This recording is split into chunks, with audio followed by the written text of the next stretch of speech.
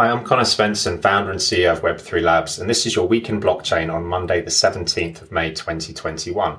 The highlights this week include Elon Musk changing his tune on Bitcoin while continuing to promote Doge, Vitalik Buterin's significant charitable donations with meme coins, the digital yuan edging closer to widespread rollout in China, Coinbase becoming the most popular app on the App Store, Uniswap flipping Bitcoin, eBay adding NFT support, and Merriam-Webster are adding the word NFT to the dictionary and have a token to boot. Big news this week was Tesla announcing that they're going to stop accepting Bitcoin for car purchases, not too long after they announced that they'd start accepting them in the first place.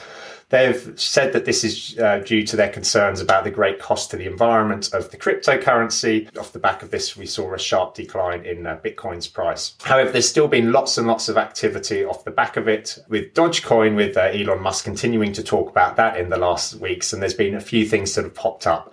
One of these is that SpaceX, Elon Musk's space company that makes spaceships, is going to be accepting Doge as payment, and it plans to launch a Doge 1 mission to the moon in 2022. The idea here is that they'll accept Doge as payment to actually help fund this mission, which will be launched next year. Elon Musk also asked the Twitter sphere if they wanted Tesla to accept Doge, and 78% unsurprisingly came back and said yes. He also claims that he's working with the Doge devs on potential improvements. He tweeted that he's engaged with them on improving the actual transaction efficiency. The other thing, though, that's fascinating is that the Dogecoin developers say they've been working with Elon Musk since 2019, apparently, and he's been encouraging them to improve these transaction throughput and provided lots of advice and input, allegedly, during this period. Coinbase as well have come out and said they're going to start supporting Doge, as well as make it easier to support other assets for trading, because they're certainly losing out a lot to other exchanges like Binance, which have a much wider portfolio of different coins that people can trade on the platform. Mark Cuban, he's countered Elon Musk, and he said that his basketball team, the Dallas Mavericks, will continue to accept Bitcoin, however. And I think the driver here, he actually mentioned it on Twitter too, is that his view is that replacing gold as a store of value will, help the environment and ultimately, shrink the big banks and coin usage, which will have more widespread benefits for society as a whole. Off the back of this news as well, the proof of stake coin Cardano and also Polygon, one of the scaling coins for the Ethereum network we've mentioned previously, they reached all-time highs off the back of the announcement. One of the other amazing things that happened, though, around the same time was that Vitalik Buterin, the creator of Ethereum, he offloaded a whole load of dog-themed meme coins that he'd been receiving. He has some crypto wallets which are well known, and so a number of projects, they tend to throw coins to these wallets with the hope that he'll start promoting them. And so he actually received, it was more than $1 billion worth of these meme coins, including the Shiba Inu coin, the Doge Lon, and Akita Inu. These cryptocurrencies have been taking off following off the back of Dogecoin's rally, and they're built around similar means, and they have much larger token supplies. But what happened this week in a single transaction, Vitalik Buterin donated 50 trillion SHIB tokens worth $1.2 billion to India's COVID relief fund that was set up by Sandeep Nailwal, who was the co-founder and CEO of Polygon, the proof of stake Ethereum scaling solution that we mentioned just now. And so this was in addition to last month, Buterin donated about 600,000 in Ether and the Maker token to the fund. And so it was, really, really, really great initiative, from Vitalik to actually do this. But also it caused the price of Dogecoin to really go down off the back of it, because it showed that he wasn't interested in these tokens. The asset manager VanEck has become the first firm to submit an application for an Ether ETF with the United States Securities and Exchange Commission. They want to make it easy for retail and institutional investors to gain access to Ether, which is the second largest cryptocurrency by market cap, without having to own it. VanEck actually submitted a Bitcoin ETF proposal to the SEC previously, and the SEC, there's been a lot more noise about the Bitcoin ETF proposals to the SEC because so far none of them have been accepted. The Winklevoss twins being prominent examples of the people that have been trying to do this for a number of years now. However, there's apparently optimism here that maybe one of these applications will get through successfully, especially off the back of the success with both Bitcoin and Ethereum or Ether ETFs getting listed on the Canadian stock exchanges recently. China's digital yuan is inching closer to a full rollout via Alipay. One of the world's largest banks in China, ICBC, has allowed users to activate China's eCNY wallets from inside the bank's mobile app. Alipay has also reported enabling the eCNY module for some users inside their payments app too, which basically means that Chinese users have additional methods to participate in the long-running digital yuan test. According to the top charts listed on the Apple App Store, Coinbase is the most popular ahead of TikTok, YouTube, Facebook, and Instagram, and trading app Robinhood. So just seeing that just shows how much interest there is right now in cryptocurrency trading. The fact that Coinbase could get to number one in the charts there, whether the interest and adoption could get where it could go from here remains to be seen, of course. But that's a lot of people using the Coinbase app, which just shows that really has crossed over into the mainstream now. Facebook's Diem is going to be launching a US dollar-backed stablecoin. We mentioned about this a few weeks ago, but the Diem Foundation have withdrawn an application for a FINMA license, which was based out in Switzerland, because they want to focus their stablecoin on the US participants. FINMA noted in a statement that the application for a license had been in place since April 2020. US officials are investigating crypto exchange Binance amid the huge boom that's been happening. The officials from the Department of Justice and the Internal Revenue Service in the United States are seeking information about Cayman Islands-based Binance from people with intimate knowledge of the company's operations. It's not clear exactly what they're probing, but the report has stated that prosecutors within the DOJ's Bank Integrity Unit, who are charged with complex international cases involving money laundering, are at least partly leading the inquiry. Bloomberg pointed out that more illicit funds flowed through Binance in the last year than any other crypto exchange, according to Chainalysis. Of course, though, because it's the world's largest crypto exchange as well, it's not a great surprise in certain respects that could be the case. The investment bank UBS as well, they're hot on the heels of Goldman Sachs, are looking at ways to offer crypto investments to their rich clients. They're currently assessing what offers they can create here, but again, what they want to do is give exposure to their clients, UBS being one of the world's largest wealth managers. There's just a lot of client demand for the asset class at the moment. Grayscale, their parent company, have bet $1 million on Dogecoin's decline. Barry Silbert, the founder and CEO of Grayscale, he revealed that his firm has put a $1 million short position on Dogecoin. In a tweet, he said, now the time has come for people to actually move back across to Bitcoin, just it being, in his view, the more stable and serious asset here. But given everything that Elon Musk's doing here, I'm sure he's generating a lot of counter interest in Doge, is being reflected by the meteoric price rise we've seen. MicroStrategy have also bought another 271 Bitcoin, adding to their existing substantial position in the cryptocurrency, and MoneyGram in the US is now allowing retail Bitcoin buying. Tether too, they've finally released a breakdown of its 42 billion in crypto reserves. They claim that they hold over 75% of their reserves in cash and cash equivalents,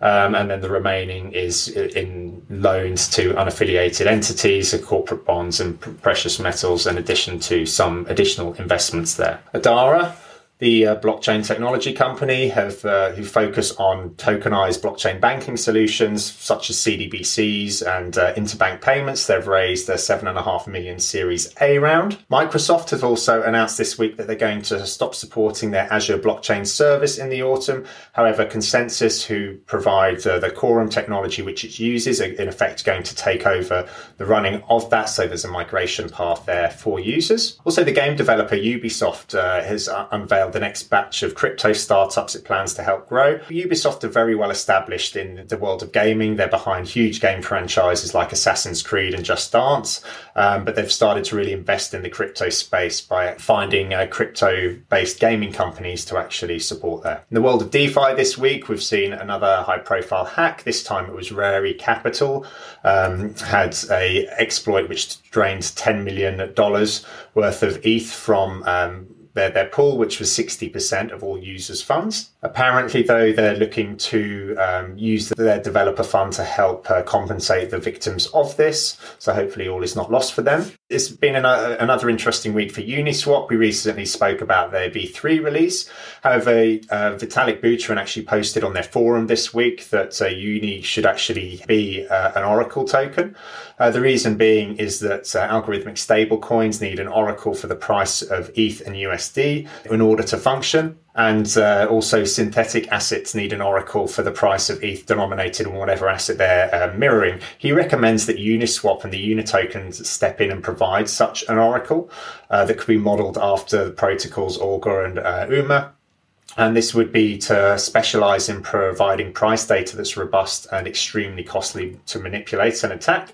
Currently, the most governance minimized stablecoins are using Chainlink as their Oracle, but in his view, it's really valuable for many Oracle use cases, but it's a very complex system with many features, and the incentives are not as clear as they could be potentially. The other thing that happened this week was that Uniswap flipped Bitcoin on its daily revenue, and it's actually generated over $7.1 million in fees for its users versus Bitcoin's $4.6 million during a 24-hour period in the last week. Another big announcement is that the DeFi lending platform Aave is revealing a permissioned pool for institutions. The idea here is that it'll actually have permissioned DeFi pools for lending assets that will be subject to KYC and AML restrictions. So this will be fascinating to see how it plays out, because it's one of the leading DeFi providers actually opening their platform up in a way that could be institutional friendly. So that's another huge piece of news there. The GoodFi Coalition, they've added more industry leaders. The GoodFi Coalition, they've got the goal of being able to support 100 million DeFi users by 2025. And so seeing, more people joining this initiative is a great thing for decentralized finance, because for anyone who's used it, it's still quite clunky and it's slow to work with on a number of platforms. So it's great to see this initiative getting more momentum there. The 1inch Network, they've launched on the Polygon network. They aggregate some of DeFi's most essential projects into one app. Going live on Polygon, which we mentioned earlier on today in a different context, but it's the network that provides a scaling solution built on top of Ethereum. And so no doubt the reason they've done this launch is to actually provide lower transaction fees and faster transaction times for their users, which is one of the things that Polygon does very well. Cardano, they're getting ever closer to having a DeFi offering as well, with what they've called their $5 million DeFi fundraiser. And this platform will provide execution services on decentralized exchanges for token swaps, order routing services across decentralized exchanges, and intermediary services between wallets and decentralized exchanges. One of the things that was spoken about earlier on this year was how Cardano is going to in effect integrate tokens natively into their protocol, so you'll be able to swap ADA for other tokens rather than it be sort of an abstraction like it is in Ethereum. So again, it's seeing more movement happening there in Cardano, and getting closer to launch, I think, is making a lot of people quite excited about it. In the world of NFTs, the Merriam-Webster Dictionary are going to auction off an NFT of its new definition of an NFT. They've added the definition of an NFT to its dictionary, and they're auctioning off a token this week. The definition itself defines an NFT as a unique digital identifier that cannot be copied, substituted, or subdivided, that is recorded in a blockchain and that is used to certify authenticity and ownership as a specific digital asset and specific rights related to it. So for those of you who are struggling to explain what an NFT is, you can point people to the dictionary now. Christie's have also auctioned off 9 CryptoPunk NFTs for 17 million. So we mentioned that these were being listed in a previous issue, and they've obviously sold for a significant price, which isn't that unexpected, given that they came from Lava Labs, and who are really one of the many pioneers of the NFT movement, and they've certainly been in the space for a long time. We mentioned last week about their Meebit tokens, which sold really, really quickly. So it's clearly what they're creating there is perceived as having a lot of value within the NFT community. eBay are also getting involved in the NFT game, allowing sales of NFTs on their platforms. Users can bid for NFTs as they would for any physical item. However, all payments will be made in US dollars, unlike other NFT platforms, which usually accept Ether or other cryptos for NFT payments. And many of the NFTs currently available for sale on eBay's platform appear to be from the Wax blockchain, with sellers typically stipulating that buyers create a Wax wallet in order to receive their NFT, which is kind of logical. Sports, hip hop, and digital arts have collided, with Jay-Z and Serena Williams investing in Bitski, an NFT marketplace that aims to simplify creating, buying, and selling NFTs.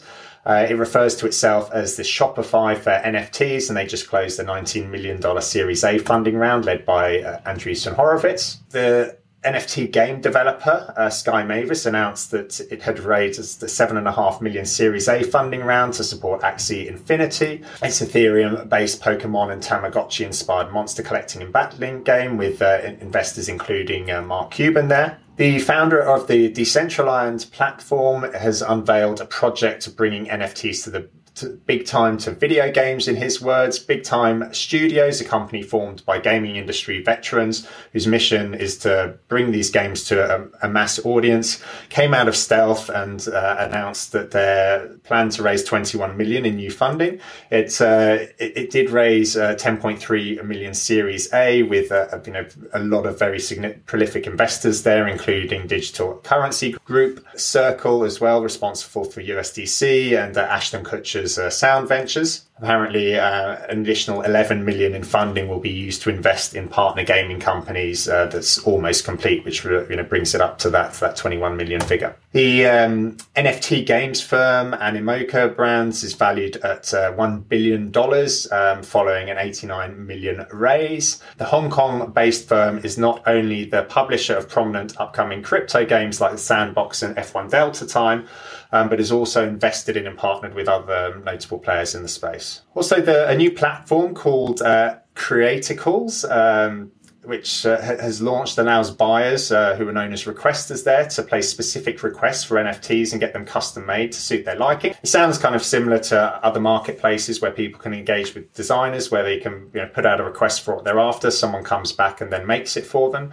And so the idea, though, is that the end deliverable is an NFT. So it's good to see that this opens up new opportunities for people to get them created who might not have the background in art and so on. That's could be seen as a prerequisite to actually launch some of these NFTs. Yeah, so again, it would be fascinating to see how that expands, but also whether platforms like 99 Designs and so on that are already well established in the design space start to embrace these sorts of innovations too. Finally, Dapper Labs have been sued on allegations that the NBA Top Shot moments are unregistered securities. Documents that have been submitted claim that these Top Shots they've been phenomenally successful as securities because their value increases with the success of the project. So again, although it's still early days, another one to watch and see what Dapper Labs' response is there, because it could have ramifications for more NFTs that are out there. So moving on to our metrics, the crypto market cap it's dropped slightly, down just over 6% to 2.28 trillion. The assets locked in DeFi has only marginally decreased, so it's just shy of 82 billion. The 7-day NFT sales average price is down significantly, and this is off the back of the Meebit sale, which resulted in the NFT prices shooting up last week. But the average sale price is around about $2,500, with the overall sales that happened in the last week at 37.5 million. That's all we have for this week. If you like what you hear, please subscribe to our podcast and YouTube channel, and of course, like and review what you hear. Links to all items that are discussed are available in the show notes and at our website, weekinblockchain.com. We also host a weekly Clubhouse room every Monday at 12 p.m. Eastern, 5 p.m. UK time, if you'd like to discuss any of the items we've covered here.